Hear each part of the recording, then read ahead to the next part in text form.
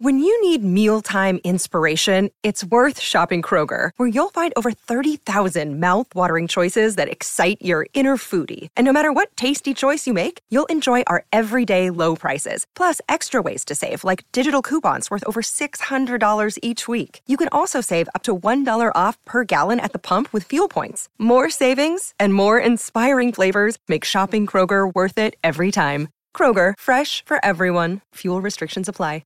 You have to understand the context of that day. Late February, I got on a plane. It was 82 and perfect in Miami. All right. My buddies were playing golf that day, and they called me and I said, I have to go to Bristol. So flying to Bristol, thinking about that moment, scraping the ice off my Nissan Maxima in the parking lot before the hour-and-a-half jaunt west to go work until 2 a.m. He caught me on a bad day. And I think the reception party was, hi, now go have lunch at the cafe, which is under construction, right?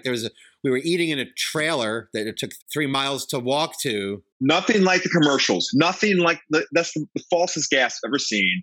It is nothing like the commercials. And that's what I was expecting. I was expecting mascots. The great Arnold Palmer making himself an Arnold Palmer. Instead, he got me asking 7 different Duke questions. It really, it couldn't be more 180 degrees. Sold a false bill of goods. Sold a false bill of goods.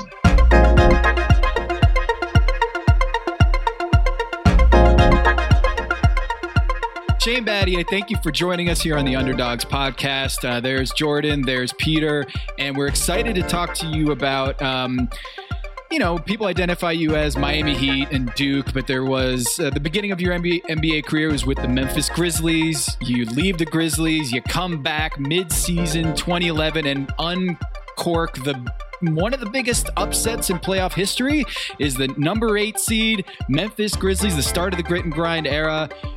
You guys upset the number 1 seed San Antonio Spurs. So I want to take a little bit of rewind. First is, how'd you feel about coming back to Memphis? You were with the Houston Rockets and then you get traded. What happened there, Shane? The funny story about that time, I had a feeling I was probably going to get traded. I was in the last year of my deal.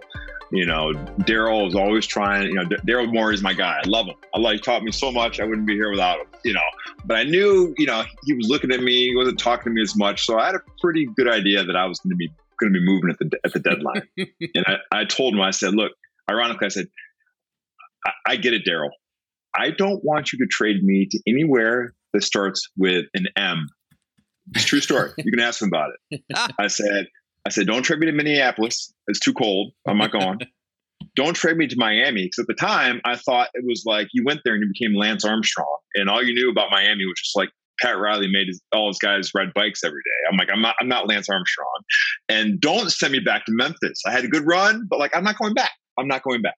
And so I said, don't trade me to, ironically, a place that starts with an M. And, sure enough, I'm trade deadline day. We had an off day. So I'm sitting there drinking a beer, back in my backyard by myself, and I'm just refreshing Twitter. That's all we had. This is like, wow, you were early on the Twitter game. This is 2011. I don't even think there were Woj bombs in 2011. No. So there was no show, no trade deadline show. I'm refreshing Twitter every 30 seconds to see if I'm getting moved. And the deadline was 3 p.m. whatever Central Time, and sure enough, at 2:50 p.m. it says Battier back to Memphis, and I'm just like, Daryl, you got to be kidding me! You got to be kidding me! And so the toughest part, my wife wasn't home that day, and she was pregnant with our daughter at the time. We didn't know if it was a son or daughter, and calling her and said, babe, I'm going to be gone for a little bit.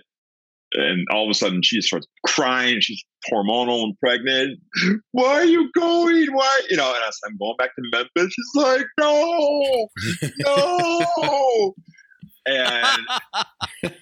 And ironically, the 2 days after I leave to go back to Memphis, my wife gets put on bed rest. All right. So I'm in Memphis by myself. My son and my wife, my pregnant wife, is on bed rest at home, and I'm back where it all started. So it was a pretty surreal time for me. And at the time, I wasn't too thrilled to be back just because my wife was pregnant, and I was in an M city again. As great as my time was in Memphis, I thought like I'd done it, and I don't need to do it again. So you're traded for who? Do you remember who is involved in that trade? Yep. Tony, my good friend Tony Baroni, who's got a great wit, called me up and just left me a message that played the Go-Go's. We got the beat. We got the beat. We got the beat. So, to this day, I still get crushed for being traded for Hasheem Thabeet. And actually, like the best value in that trade was probably Ish Smith. Ish is still playing. Ish Smith was in that trade. It was Ish Smith, me, for Hasheem Thabeet and a bag of balls. Damari Carroll had a good career. That wasn't. Yeah, that's right. That's right. Do you know who the first round pick turned out to be? That was a pretty amazing trade. Do you know who Houston got? Who that first round pick they acquired for you ended up being? That it was a European guy, right? No. Who was that? It was a excellent defender who couldn't shoot. Andre Robertson from the Oklahoma City Thunder. First round pick. Not exactly a bag of balls, but a solid rotation player for the Thunder. He was pretty good, like in his own way. Like, he was a really good defender. Don't sell yourself short. It's Hasheem Thabeet plus Damari Carroll plus. I also feel like you can't take that much heat for getting traded for a first rounder, depending on who that pick turns into, because you have no control over that. They got a one back, So no, that's a pretty big haul. Rationally, like I get it, I understand it, I get it. As a player though, it's really hard to rationalize and focus on like what the terms are of the deal. When you get traded, and it was the second time I got traded, obviously, to Houston and got traded back to Memphis, you're sitting there and your first thought is like, why don't you want me? What's wrong with me? Do you not love me? I've given you everything. What's wrong with me? Instead of looking at it as, look, someone's given up something of value to bring you on board. And it's just because that's the way we are as humans. I don't care who you are.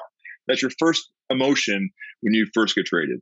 I mean, that's generally how every podcast starts out, with me saying some similar things to Peter and Tom. So I got you.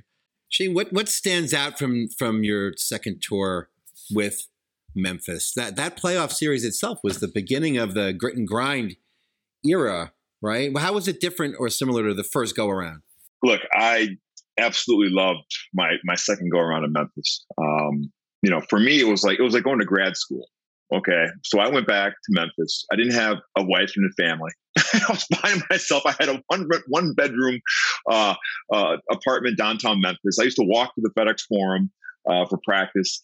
I get done at 3:00 in the day, and I'm like, I had nothing to do. So I buy a 6-pack of beer and grab my guitar and go play guitar on top of my building and watch the barges go by. I mean, it was like grad school for me. And I go to happy hour, if we didn't have a game, and my wife would be calling and crying, I miss you. I was like, honey, I can't hear you. It's loud in here. I have to go outside. Did you ever busk? Did you ever open the guitar case and put it out and just play on the street somewhere? Thought about it, but I wasn't good enough. And so I actually, I was running with all my old friends for my first tour in Memphis. So I actually had a really, really good time, even though my wife was on bed rest at home. And the team itself, it was a really fun team. It was the toughest team, physically tough guys. We talk about, Zebo and Tony Allen, Marc Gasol, Mike Conley was a tough guy, Sam Young, OJ Mayo, Darrell Arthur, those were physically tough guys and competitors. And, thinking about that time, Lionel Hollins doesn't get enough due. He was the perfect coach for that team. He was Lionel's a tough dude, right? You see his hands, it's all, yeah. He's a grizzly coach. And he was so good for that team, because that team was not the highest IQ team. It wasn't an execution team, but it was a really friggin' tough team. And he was the perfect coach to lead us in that playoff series. It's so funny, Tim, for me to think of a team that had you, Marc Gasol, and Mike Conley as not a high IQ team, because of the way, obviously they were younger in their careers, but that was sort of your calling card and the way they developed.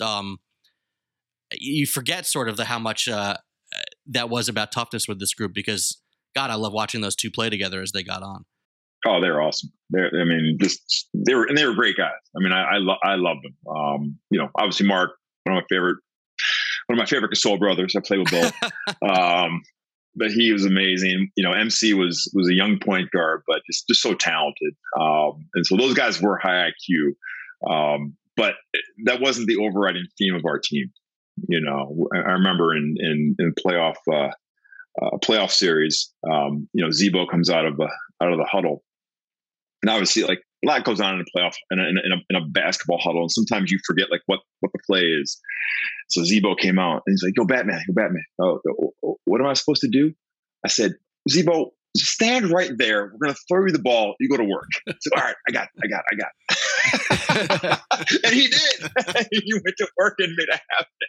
And so, just a really just tough team, and but like really a really fun team to be a part of. So let's get into those playoffs. Since 2000, only 3 8-over-1 seed upsets. This was one. You're playing the Spurs. Going into that series, what was the thinking in that locker room? What was the thinking in the building?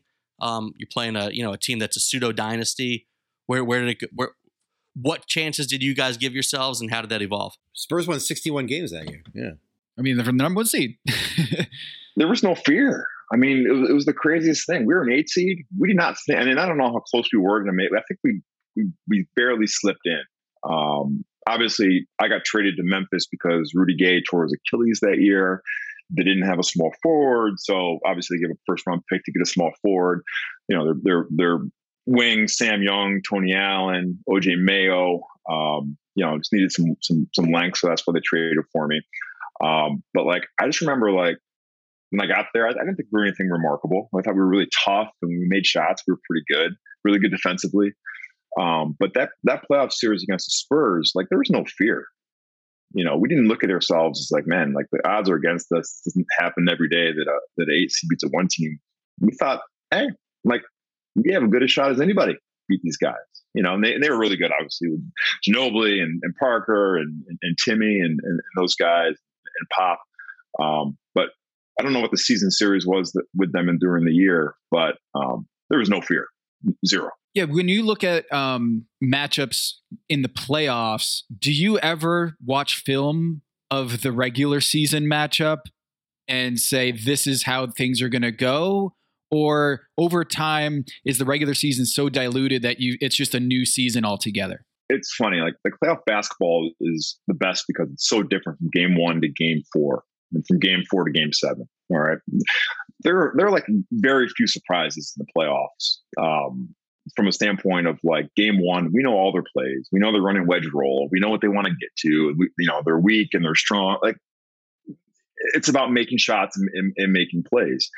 And that game 1 is entirely different from game 2 because it's all about adjustments.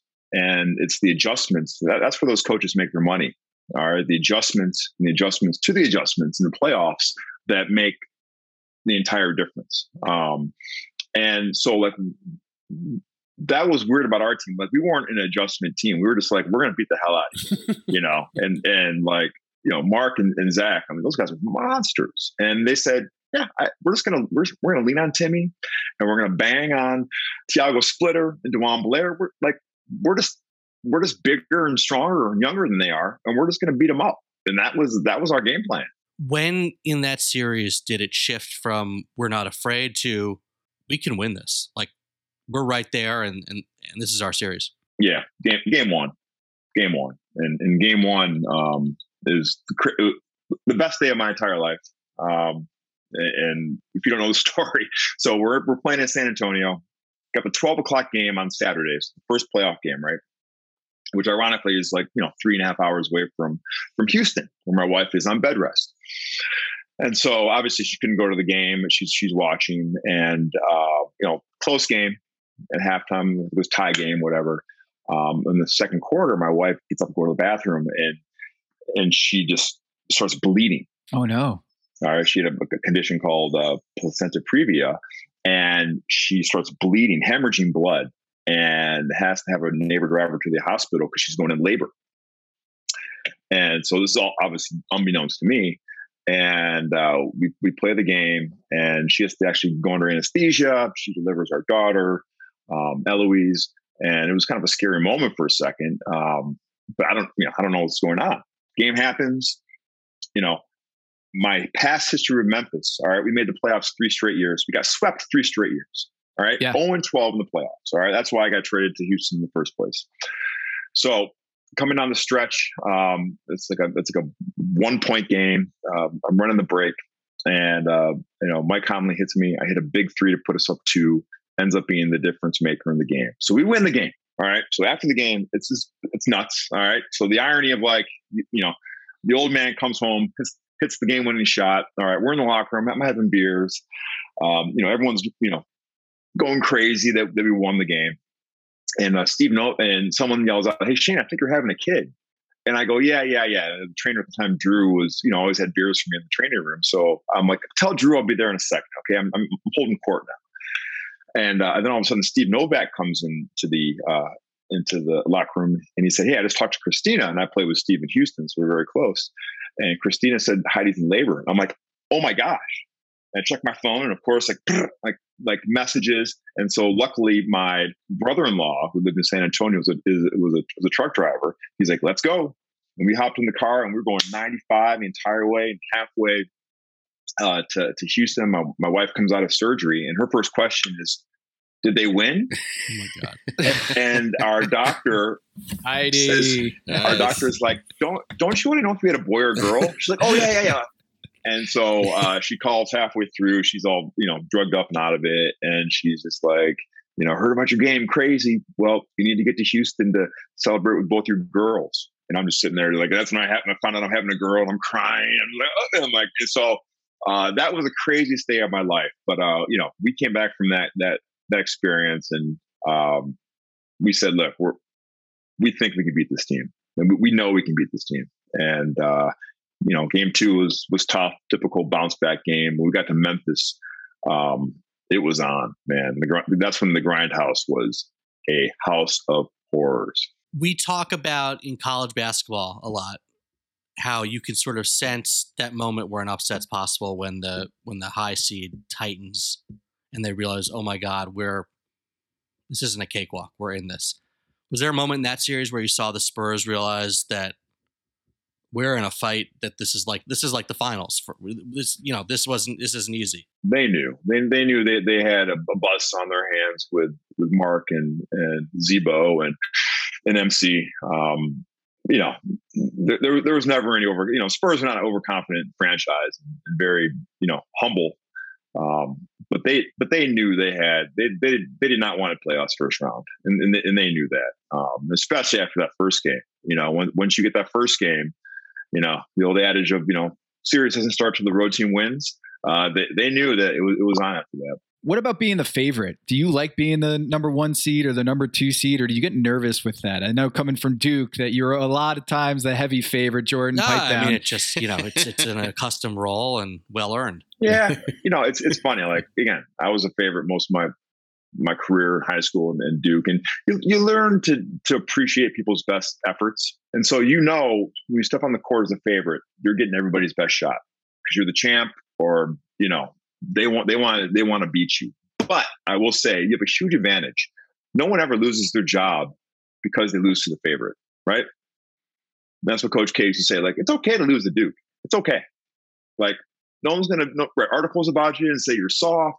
It's okay, but you have to show them that they're worthy of losing to you. And so, as a favorite, if you come out and you say, "Look, we're going to handle business. We did our job." Okay, you know what? They're the first seed. That's cool.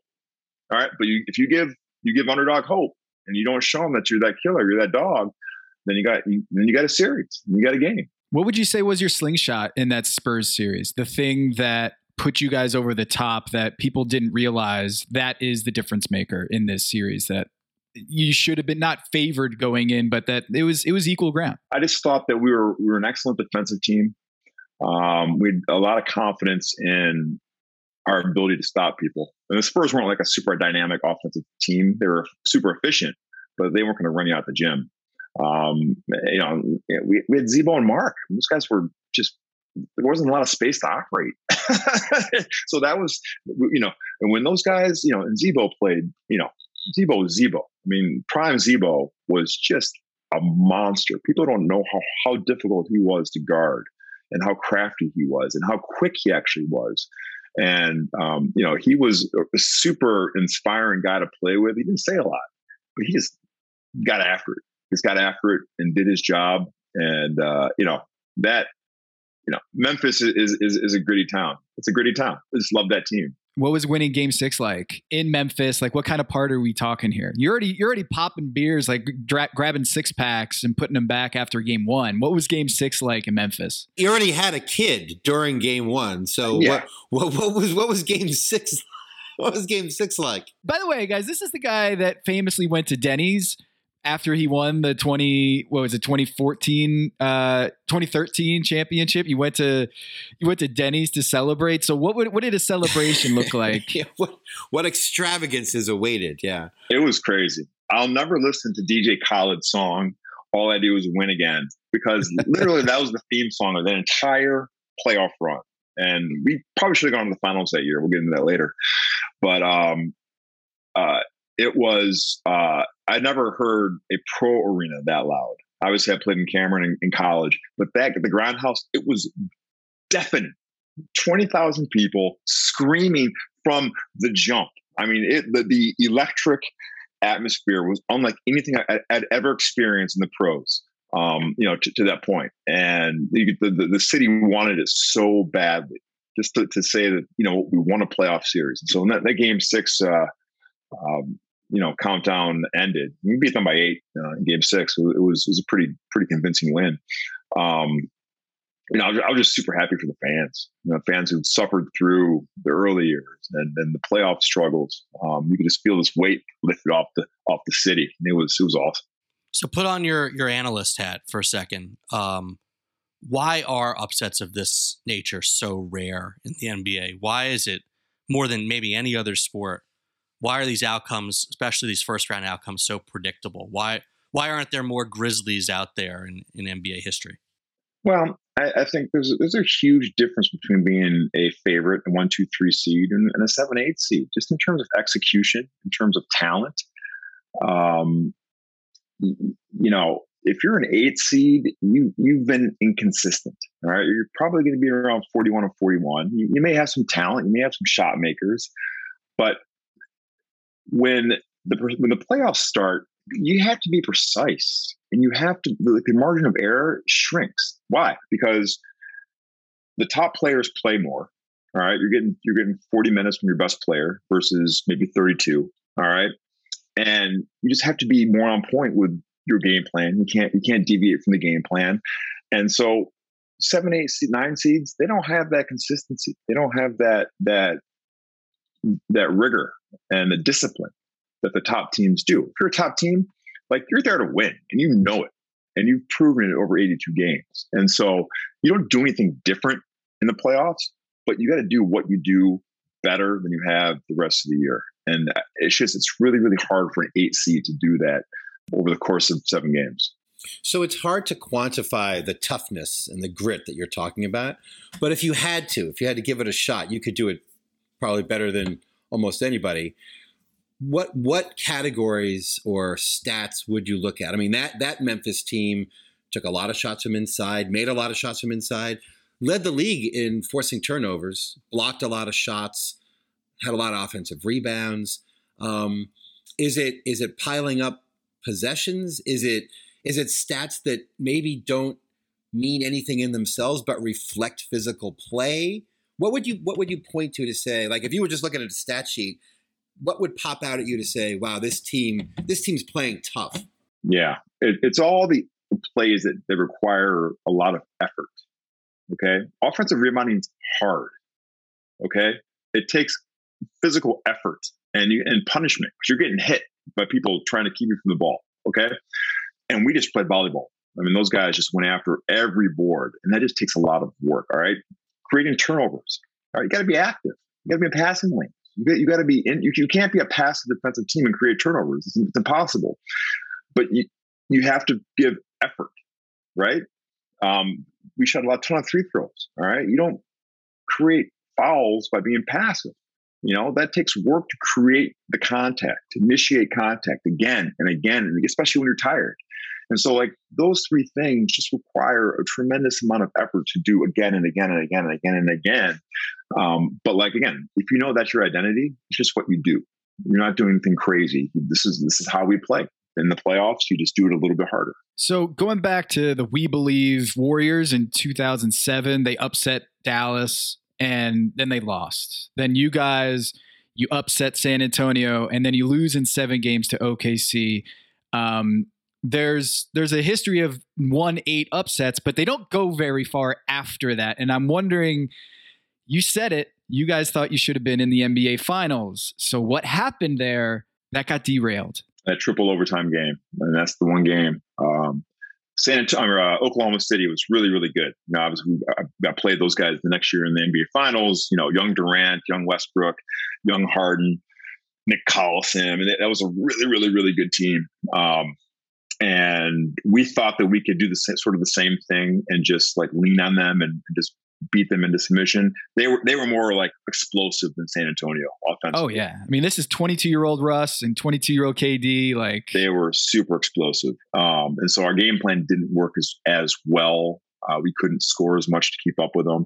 And it came down to the triple overtime game. I mean, look, we played a triple overtime game in the Grindhouse, game 4. And that game was a absolute battle. Holy mackerel. Mike Conley fouls out. Gravis Vasquez plays the game of his life. Has like 20 points, hitting shots, blowing kisses to the crowd.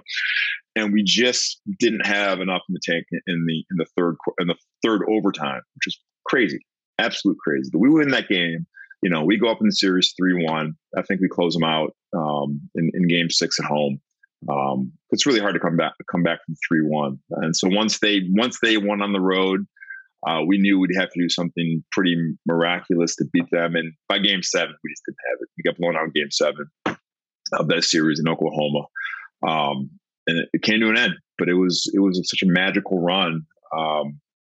But we had a shot because that was the year Dallas loses, obviously. And, we win that series. We could have gone to the finals that year. I don't know if we could have beat the Heat, but we would have tried to beat the hell out of them. I tell you what, if that happened, I wouldn't end up in Miami next year. I would have gone to San Antonio.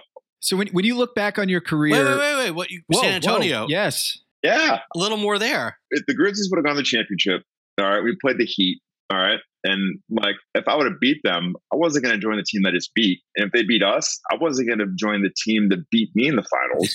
So it was always between San Antonio and Miami, and the fact that Dallas beat Miami in the finals that year is the reason I went to Miami. I said, all right, they're in play now. Got to stick with those M cities. Yeah, I was going to say, still never made the stop in Minnesota. Or Milwaukee. It's very upsetting. My mom and dad met in Minnesota, so I checked that box a long time ago. Shane, I got to ask you your favorite Ish Smith story. Got to do it. I'm sorry, I got to do it. What's your favorite Ish Smith, playing with him, just his energy, anything Ish Smith related for the pod? Ish is like, he's the nicest guy. I remember him as like a kid. I mean, he just was like, I remember the presser in Memphis the first day. He's just like, he wasn't used to like, I'm holding court with all the old media guys, and Ish Smith is just like, I'm just happy to be here. I'm just happy to be here. And so he was the nicest guy. And, he comes in this locker room where we had some really, really tough guys. I think he grew up a lot in that locker room. But, he's still playing, man, doing great. So I'm super proud of Ish, a great guy. Well, he had a 200 offensive rating in that series against San Antonio in 5 it's gotta minutes. Be a record. That was wild. Yeah. Shane, you've mentioned holding court a couple of times. Were you giving these smooth interviews to school newspapers like as a 6th grader? Like when did this when did this start? When did the media start coming to you as the guy, like a go-to guy, and you enjoyed handling it? How early did that start for you? I don't know. I mean, as far back as high school, I always looked at myself as a joker. All right. And I never took myself too seriously. And so I've always thought like, I'm just playing basketball, dude. Like, It's not rocket science. So I'm not going to try to pretend like I'm someone who I'm not. And as a result, I think people appreciate that and being authentic. And I'm still a joker. I'm just an old joker now. Do you remember the story I wrote in 2012 NBA Finals? You're playing Kevin Durant. Oh no, have we reached the "Do you remember what I wrote about you" segment of the interview? This is good plug. It was something that was very self-deprecating that Shane. Good plug, Haverstraw. Did you get him to sign it? A printed out copy? Of course. There was an article I wrote about you shielding KD's eyes and whether that actually worked. And I remember just like asking you, and you're like, I don't actually think it works, but it might work, so I got to do it. You used to do that to Kobe too, right? Yep. Yeah, it looked great. So is that an actual slingshot? Yeah. Like at the end of your career, you look back at the whole like covering up their eyes. Absolutely. Did it work in that series against KD in Memphis and then Miami? You went back to it. So tell the people what it's like to go against KD and Kobe Bryant and just basically trying to blindfold them in the middle of a game. Yeah, those guys are too good. Like, first of all, KD's 7 feet tall. I'm not really going to affect his shot at the point of release. You're not trying to shield his eyes. You're actually trying to block the ball, No. but your hand doesn't go up that high when you're guarding a 7-footer. What are you going to do against KD? All right, he's one of the greatest of all time. And Kobe, I did it to Kobe for a different reason. All right, I did the eye thing for Kobe because Kobe was adamant he didn't have a weakness, right? And so when I started doing this, I knew that like it upset him that people said that this was an effective way to stop him. And so I know Kobe will go out of his way to prove that this wouldn't work. Well, what's the only way to do that? Is to take a dribble jumper, right? A lot of them. And what's Kobe's worst shot? A dribble jumper, right? So it was a win-win for me. Like, Kobe, yeah, go ahead and try to prove me wrong that this doesn't work by taking your relative weakness, which is the pull-up jumper. So that was the game within the game within the game against Kobe. And that's why I love playing against him. But he, still, one day we're going to have a conversation about that. He's like, no, I didn't have a weakness. That didn't work against me. I say, oh, Kobe, yes, it did. And so that's why I lament. I never get a chance to have that conversation with him in this lifetime. But we'll have that conversation one day. And with KD, like, there's nothing else you can do. But the one thing that I did do, like, guys always complained that I hit them, and I had good credibility with the referees because I treated them with respect. I knew their names. I never embarrassed them. And so every third time I would do this, I'd rake the hell out of their face. Oh, absolutely. I'd hit the crap out of them. Dick. Oh, man. There's the secret ingredient. Yeah. Not every time. So is this effective? No. But when you don't know you're going to get hit, it's pretty effective. So breaking news, new giant killing tactic, slapping guys across the face. I love it. Raking them. Periodically. Right, because you don't know when it's coming then. You don't know when it's coming. It's like the annoying little brother, right? Right. A surprising percentage of these insights involve drinking beer and beating the hell out of people. This is actually excellent news. I am a gamesman, okay? So I never said I'm below that. And so, yeah, so that's what I used to do. So I used to actually get these guys, and the more I didn't like a guy, I'm not gonna say who I didn't like, but like there's some guys I didn't like, and they got hit much more than they probably deserved.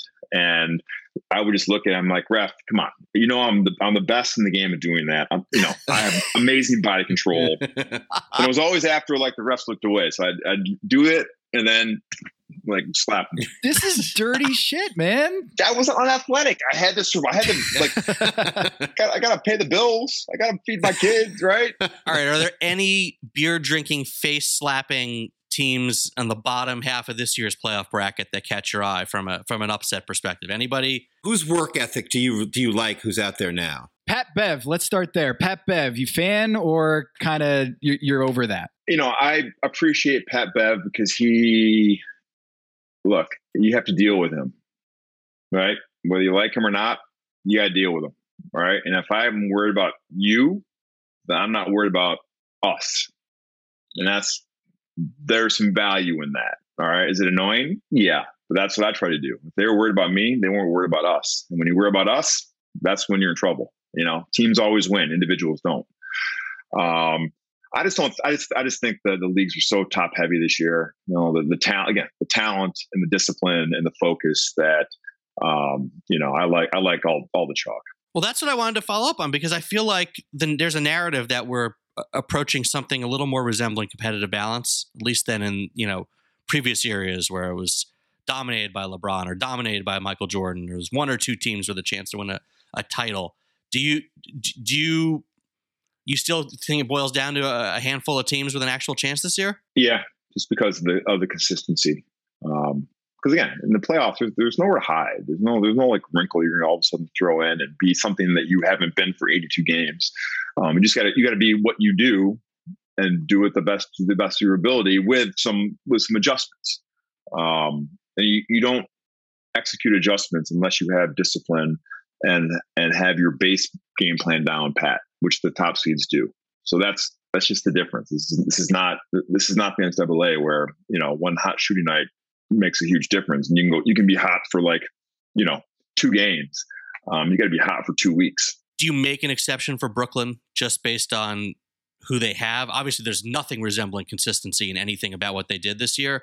Can they, because of the talent level, get hot, or you treat them like any other 7 seed? You cannot win this thing without 2.5 Hall of Famers. All right, that's Daryl Morey's stat. You have to have 2.5 Hall of Famers on your team or something that's resembling that to win a championship. And so they got a couple horses that would be in that category. You can't count them out. About this Memphis Grizzlies run, we've talked a lot about Memphis. Is there a part of you that just gets really excited for the city of Memphis to have this team and Ja Morant and be this? Yeah, look, Memphis is a great basketball town. All right, not a football town, not a baseball. They're a basketball town, so they appreciate great basketball. They did when I played. They appreciate toughness. This team is a really tough team. They're a young team, energetic team. And so I'm happy for the city. I know the Grindhouse is going to be electric starting this week.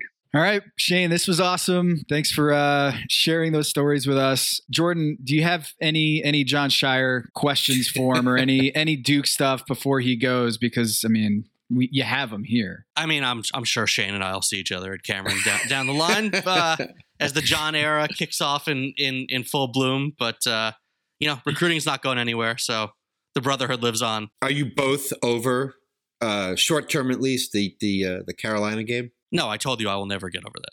Shane? It was crappy. It was a pretty bad weekend. But woke up, Tuesday morning. I refused to watch the game on Monday night. And wow. ABC, baby. ABC. Jordan, what does ABC stand for? Anybody but Carolina. It's a good day. Shane, how were your kids after the Duke loss? They took it in stride. My son, who's a huge Duke fan, he said, you know what?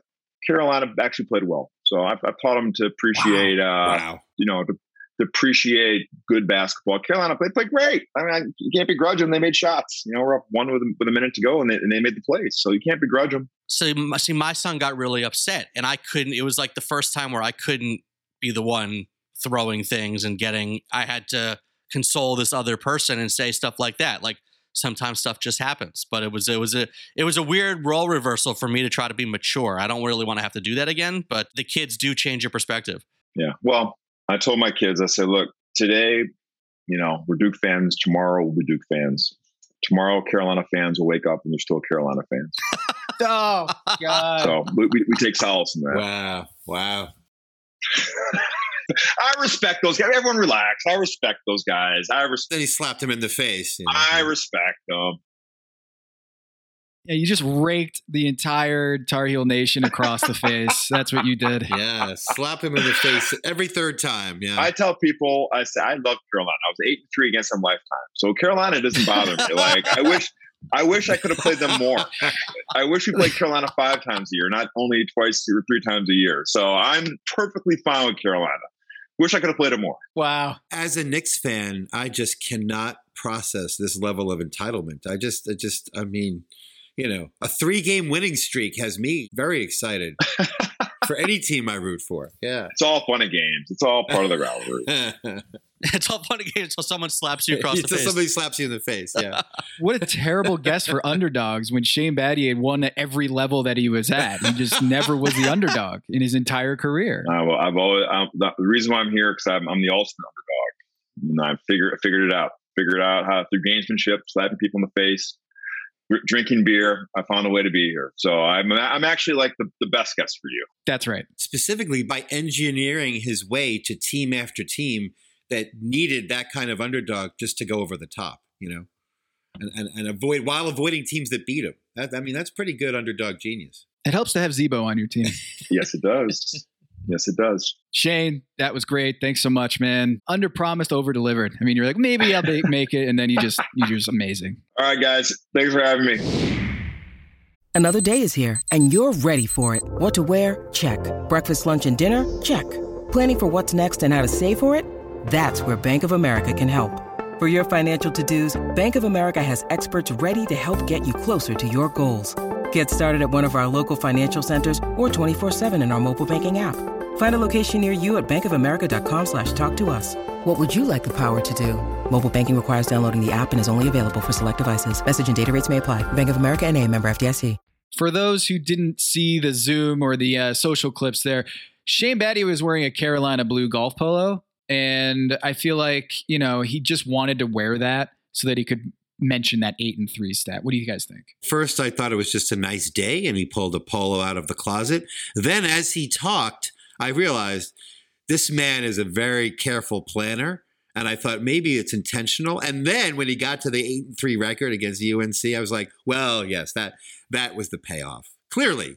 It's always three-dimensional chess for that guy, whether he's slapping you in the face or wearing a shirt. There's always an ulterior motive. I also thought, I hope when we figure out what his politics are that I like them, because that man's going to be president someday. I had that reaction too. Those are some outstanding answers and stories. That was always the line when he was in college, like the Bill Bradley comparisons, and he never really had an interest in going in that direction, which is a shame. Well, I'll tell you what. He doesn't like Pat Bev. I could feel it in his answer. Yeah.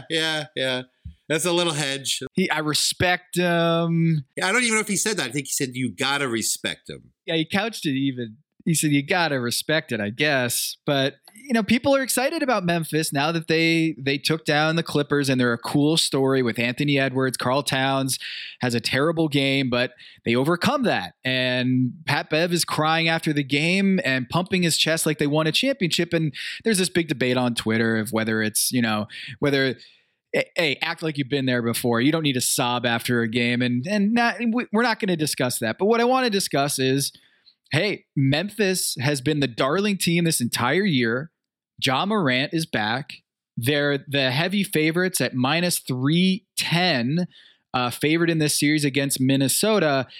And I hate to say it, I was dead wrong about the Lakers. They didn't even make the playoffs. I just figured if they made the playoffs, they'd be a good value there with LeBron James and Anthony Davis and who knows what. But Peter Keating, I'll get to you in a second. Wait, what? Peter Keating, I'll get to you in a second. Peter Keating, I'll get to you in a second because I think Jordan... As longtime listeners know... Jordan's going to make you feel better about Memphis's chances here in a second. So I looked at all the playoff series starting in the year 2000, which is sort of arbitrary, but whatever. The year 2000. Oh, I'm glad somebody else remembers those Conan sketches. They were great. Year 2000.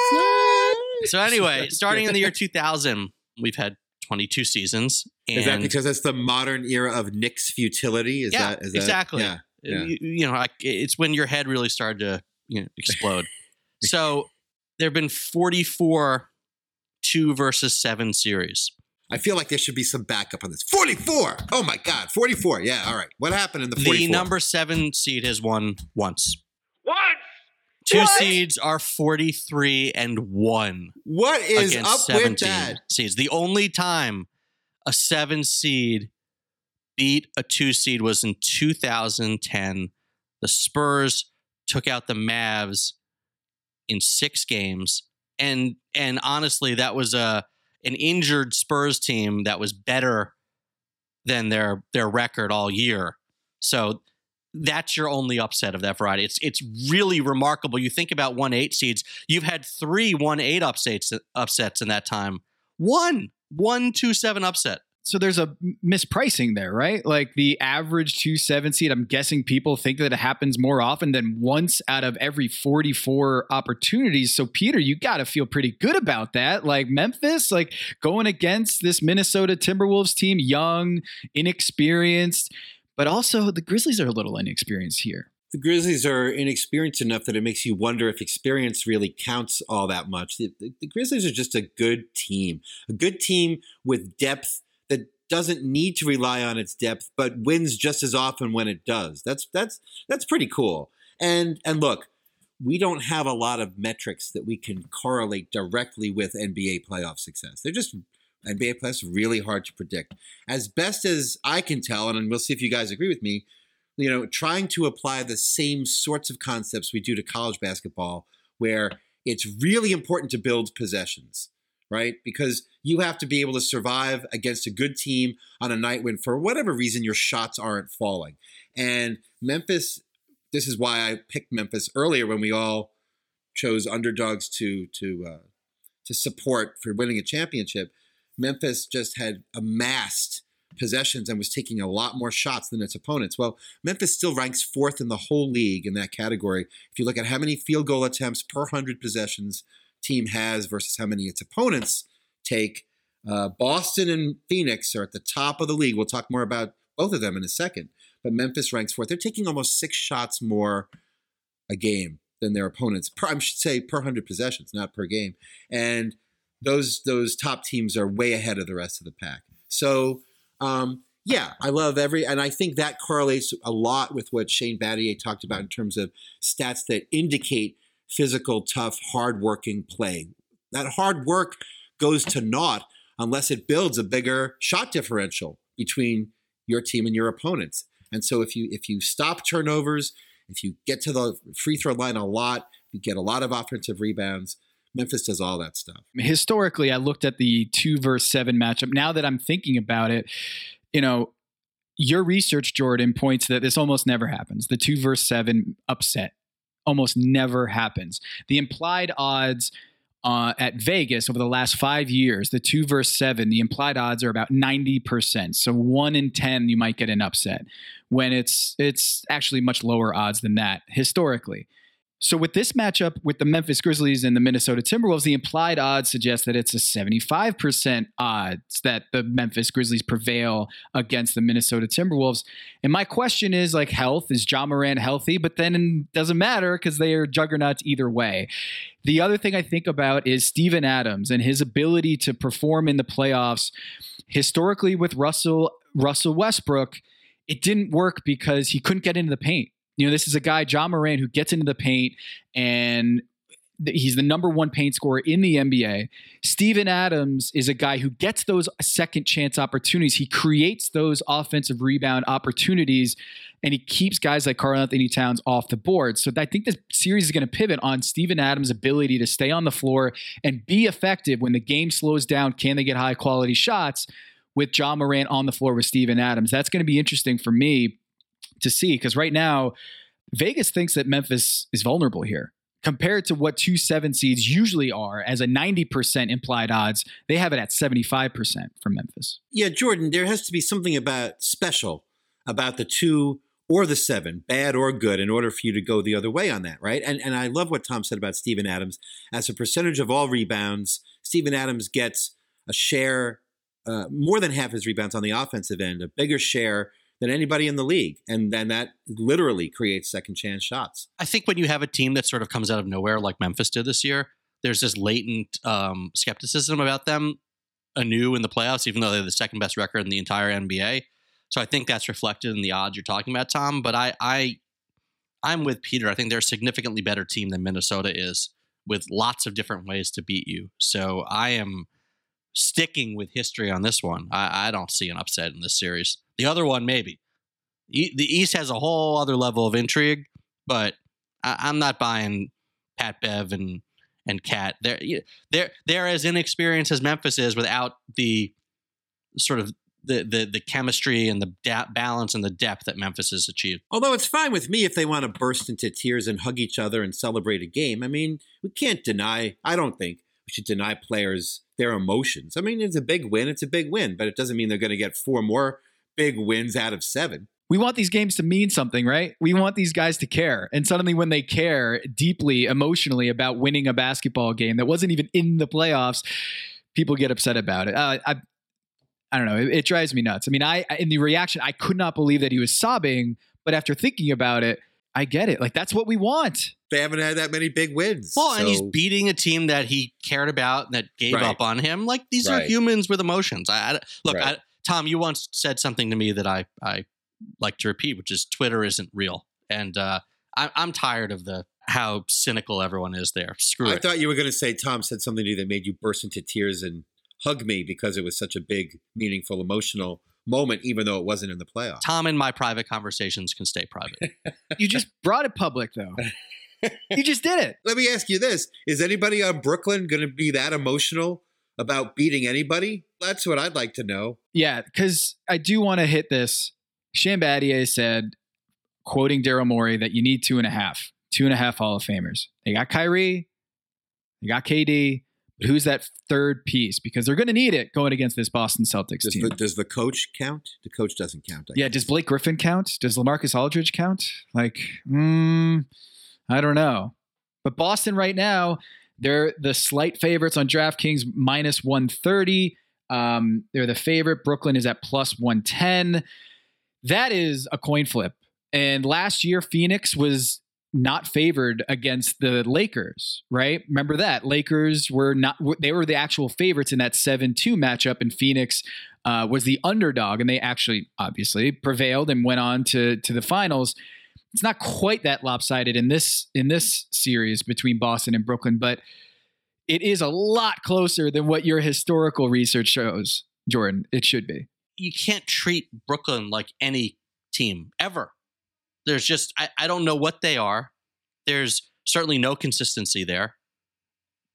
Kyrie and KD have barely played together, let alone the looming figure of Ben Simmons and whatever that means. There's that roster has been in flux for 2 years, but you can't deny the high-level shot making in a close game that you can't find two guys like KD and Kyrie who make tough shots on any other team, maybe, other than the Warriors, in terms of just historical clutch shooting. Let me use the most basic statistic available. Okay, I'm just going to give you, I'll make this really quick. Here's a list of numbers. 120, 122, 120, 123, 119, 132, and 123. Those are the point totals allowed, surrendered by the Nets in the past, the past 3 weeks. My grandma, God rest her soul, has been passed away 20 years ago, but I swear I saw her running past Julius Randle. Letting Julius Randle run past her in that game, that first half against the Knicks, which they didn't even give up 120 points, but they looked terrible. Look, Boston, we talked about amassing possessions and shots. Boston is taking 7.5 more shots per 100 possessions, which they don't have. They have very few of in a game because their pace is, I think, one of the slowest in the league.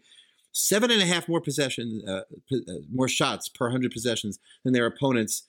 That's the highest figure in the game. I find it very hard to think that that's somehow going to get strangled or cut down by any margin significantly during the playoffs. And Boston also is the best defensive team in the league.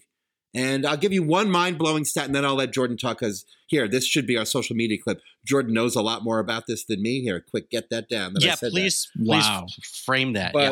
But Marcus Smart switches on more than 30% of plays.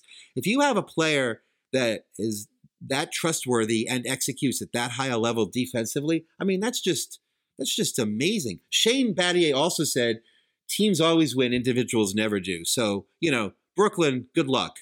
As Brooklyn has gotten more obnoxious about the potential of its big stars, which still hasn't really turned into anything they do together on the court, I find myself getting more and more dubious about them. Look, it's hard to trust a team that is constantly trying to figure out who its 4 and 5 are, whether it's Andre Drummond, or Marcus Aldridge, or Blake Griffin at one point this season, and Claxton, and on and on and on. So yes, you have your defensive issues there.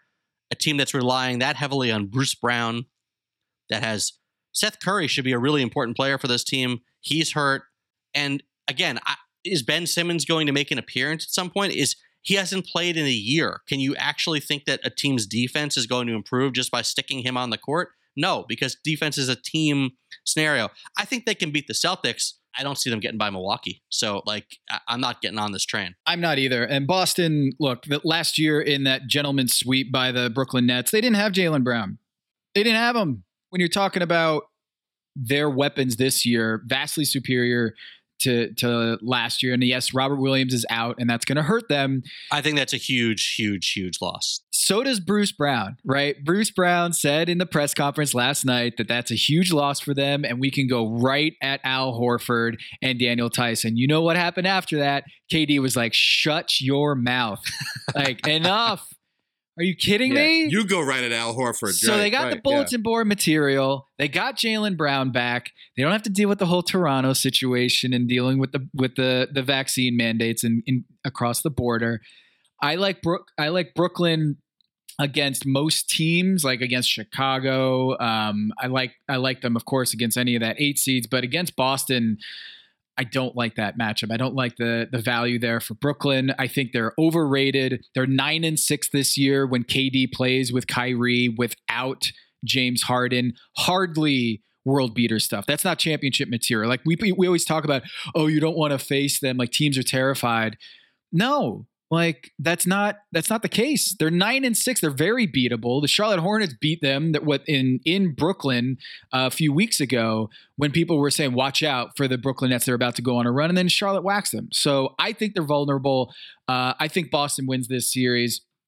And do I think they can come out of East? Sure, but every team in the East can come out of it. I mean, this is the most condensed top to bottom Eastern Conference 1 through 10, according to Elias, the most condensed, only 10 games separating the number 1 team and the number 10 team in the Eastern Conference, the shortest gap in NBA history. So any team can come out of the East. And that's the next phase of this I wanted to get into from an underdog perspective, which is that I think you have these competing narratives, right? We have all these stats that show that the NBA is the most predictable playoffs of any major sport. So we have all this research I did. Since 2000, the team with home court advantage in a series has won that series 251 times, lost only 79. That's a 76% winning percentage.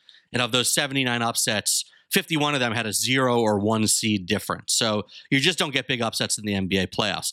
On the other hand, the narrative of the past 2 years and going through this year is that we're starting to see something a little more resembling competitive balance in the NBA. Last year, your final 4 teams were a 2 seed, a 3 seed, a 4 seed, and a 5 seed. The year before, it was a 1, a 3, a 3, and a 5. So we've liked to sort of think that things are spreading out a little bit. You see it in the MVP debate this year.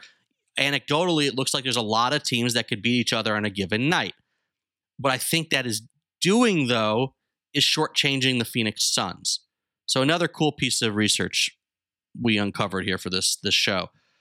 The Suns were 8 games better than the next highest team in the NBA, the Grizzlies. They won 8 more games than them.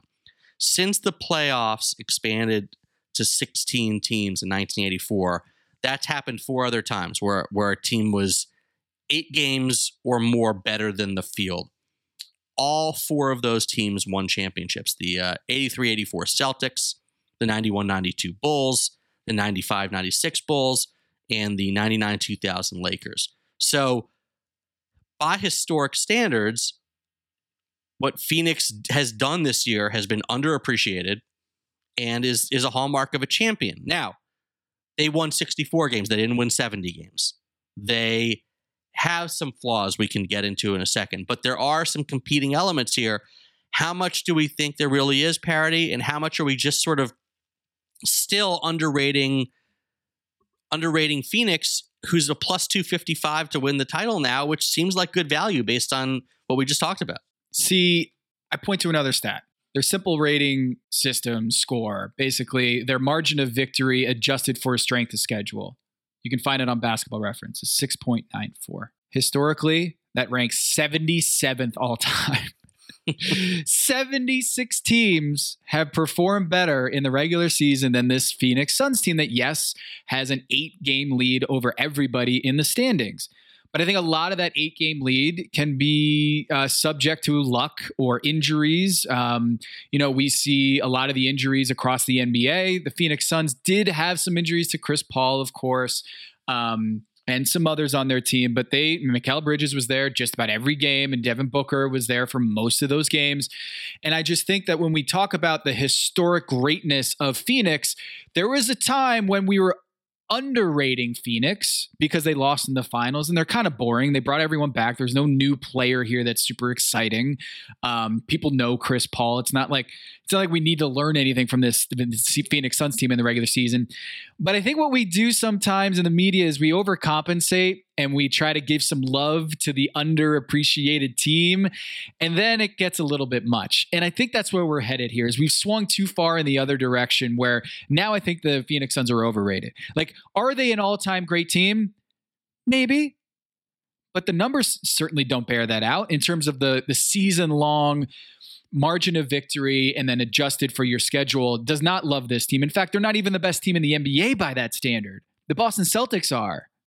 So are they overrated by historic standards, or are they overrated as the favorite to win this year? Because I think there's two different things, right? Are they the best of this mix?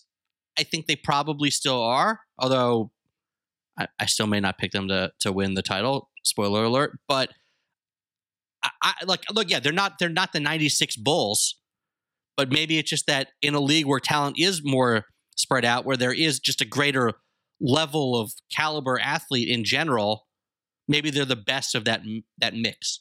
Right. Especially because you might think that one reason there's obviously measured by, if you're going to measure by games, like there's 10 games difference between all the playoff teams in the East, right, which is narrow. One reason why that might be happening and why there might be parity increasing at least temporarily is because a lot of dynasties are based around all-time Hall of Famers, and LeBron James may now be in the terminal phase of his Hall of Fame career, right? Maybe, we don't know. I kind of felt like you were choosing your words very carefully. Well, I mean, like, you don't want to bury him yet. The last year or two, he's not Jordan with the 96 or the 90 or the 93, whatever Bulls team you want to mention. And so no team can be that dominant, maybe, if the guy who was maybe the single most dominant player ever isn't really even playing. But Phoenix did outscore its opponents by a greater margin than any team in the league. Now, it might not be number one in the simple rating system after some strength of schedule adjustments. It's right up there with Boston, right? So maybe Jordan's right. Maybe what we're doing is, by the collective we, by not talking about Phoenix much as a championship contender, is underrating it in that aspect, even if it's not an all-time great team, because right now, maybe there are no all-time great teams. Maybe those teams are either on their way down or still emerging. We're in one of those lulls, like used to happen at the end of Yankees dynasties in baseball. Boy. Well, this isn't happening in a vacuum. It's not happening in a vacuum. So that's where I throw it back to Tom. Is there a team you distinctly like better than Phoenix, or are there multiple teams? Well, in terms of value, it's Golden State. I mean, Golden State, when you look at their odds, DraftKings right now has them at plus 850, behind Brooklyn, behind Milwaukee, behind Phoenix. I think that's incredible value. I mean, if Steph Curry is back, and that's the reason why they're not the favorites, right? The if factor of Steph Curry being back. If he's back, I think they're the favorites. They should be the favorites. And unlike Brooklyn, right, you do have confidence that they can play their basic game together. Well, that's what I wanted to ask. Do you worry at all how little he and Draymond and Clay have played together in recent months? Institutional knowledge. Okay. You don't have that with LaMarcus Aldridge and Kevin Durant and Kyrie Irving. And secondly, their talents, their skill sets are much more spread out, diversified, and not so offensively hinged, so that they, like, KD was incredible against Cleveland, incredible defensively. They still almost lost that game. And Cleveland got to the rack every single time in that fourth quarter when they wanted to, with Karis LeVert and Darius Garland. What happens when that's Jason Tatum and Jaylen Brown? It's like, or Jimmy Butler, Kyle Lowry, Tyler Hero, Giannis Antetokounmpo. I mean, I just think their defense is such a liability. and it was almost their downfall against Cleveland, a very injured and broken Cleveland team. I don't have faith in them. Whereas with the Warriors, I already know that if Draymond Green is out there, they're going to have a top 2, top 3 defense. If Steph Curry's out there, I know they're going to have a top 3 offense. Jordan Poole has been excellent in that role of the super sub, get 20 points a game. Klay Thompson has been electric at the end of the year. I have no issues. If I'm going to put any money on any team in the NBA Finals future to win it all, it's Golden State. And I do think what Golden State speaks to is how much is still in flux.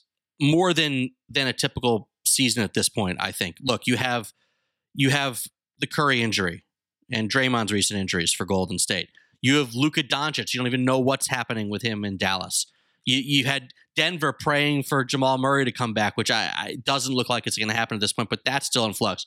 We talked about how messed up the Nets are in terms of everything that Shane Battier talked about, consistency, continuity. That's missing on so many of these rosters. Even the Clippers, right? Get Paul George back late. You know, they've been praying for a Kawhi miracle for a while. It's just a weird year in terms of injuries, in terms of continuity, late season trades, Harden ending up in Philly. There's not much you can really know about these teams, which is why I find myself being drawn back to Milwaukee again. I don't think we saw their best effort throughout the season on every night, which happens with a championship team.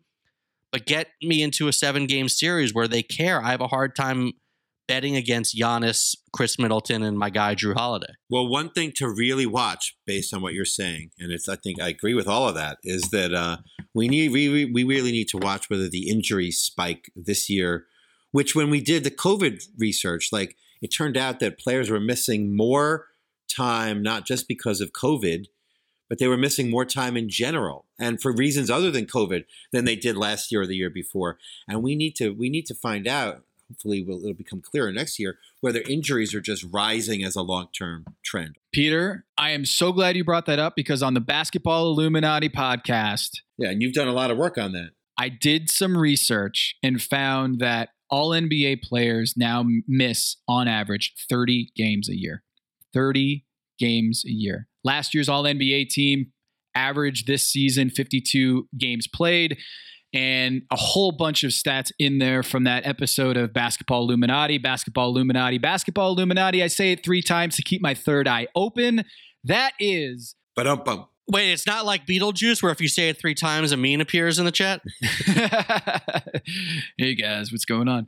I'm going to do a Stephen A. impression.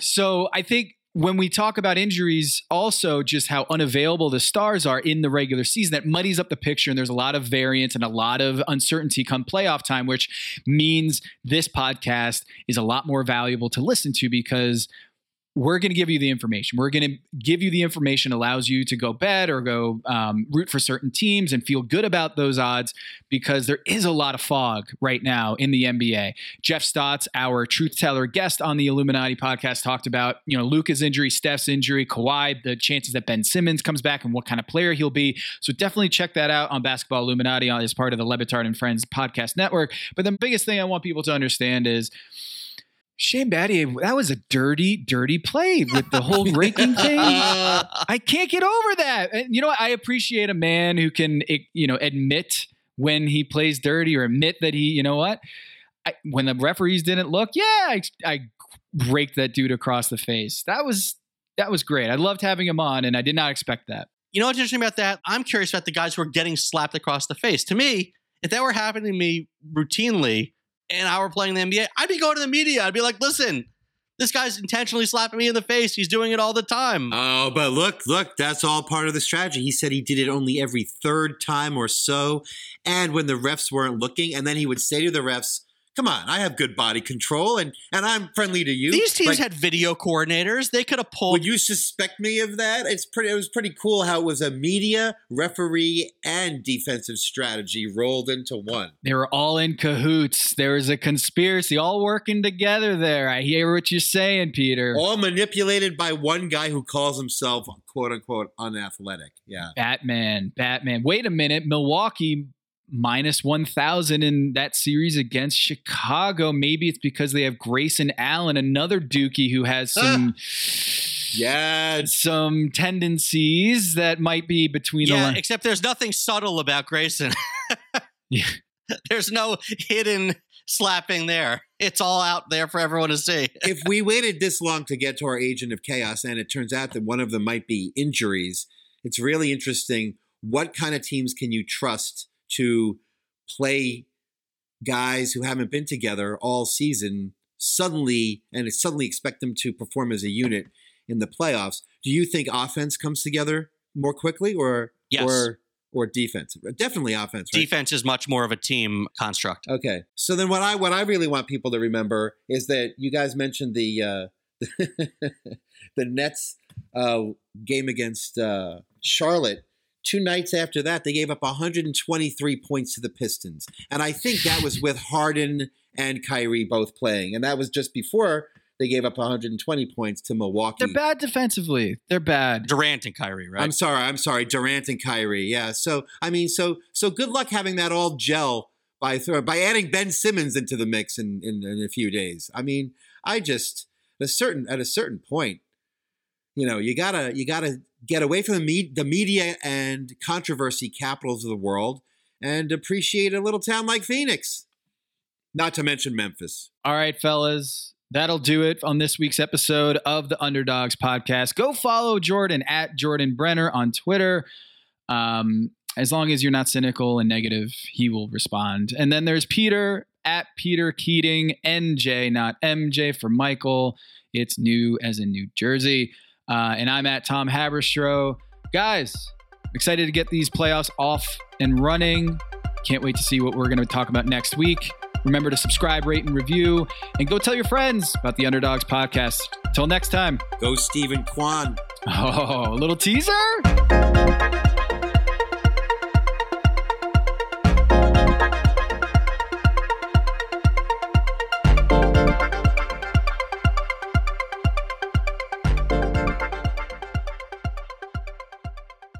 Everyone is talking about magnesium. It's all you hear about. But why? What do we know about magnesium? Well, magnesium is the number one mineral that 75% of Americans are deficient in. If you are a woman over 35, magnesium will help you rediscover balance, energy, and vitality. Magnesium supports more than 300 enzymatic reactions in your body, including those involved in hormonal balance. From functional medicine doctors to mental well-being and female hormone experts, we all know that magnesium is the one mineral to improve all aspects of well-being and health. But which one? Magnesium Breakthrough from Bioptimizers, the trusted choice recommended by leading experts with 7 best-absorbed forms of magnesium to ensure your body receives the support it needs for overall well-being. Go to bioptimizers.com/balance today and use code BALANCE10 for 10% off. Support your journey to wellness at bioptimizers.com/balance. Magnesium Breakthrough from Bioptimizers, your foundation to optimal health and vitality.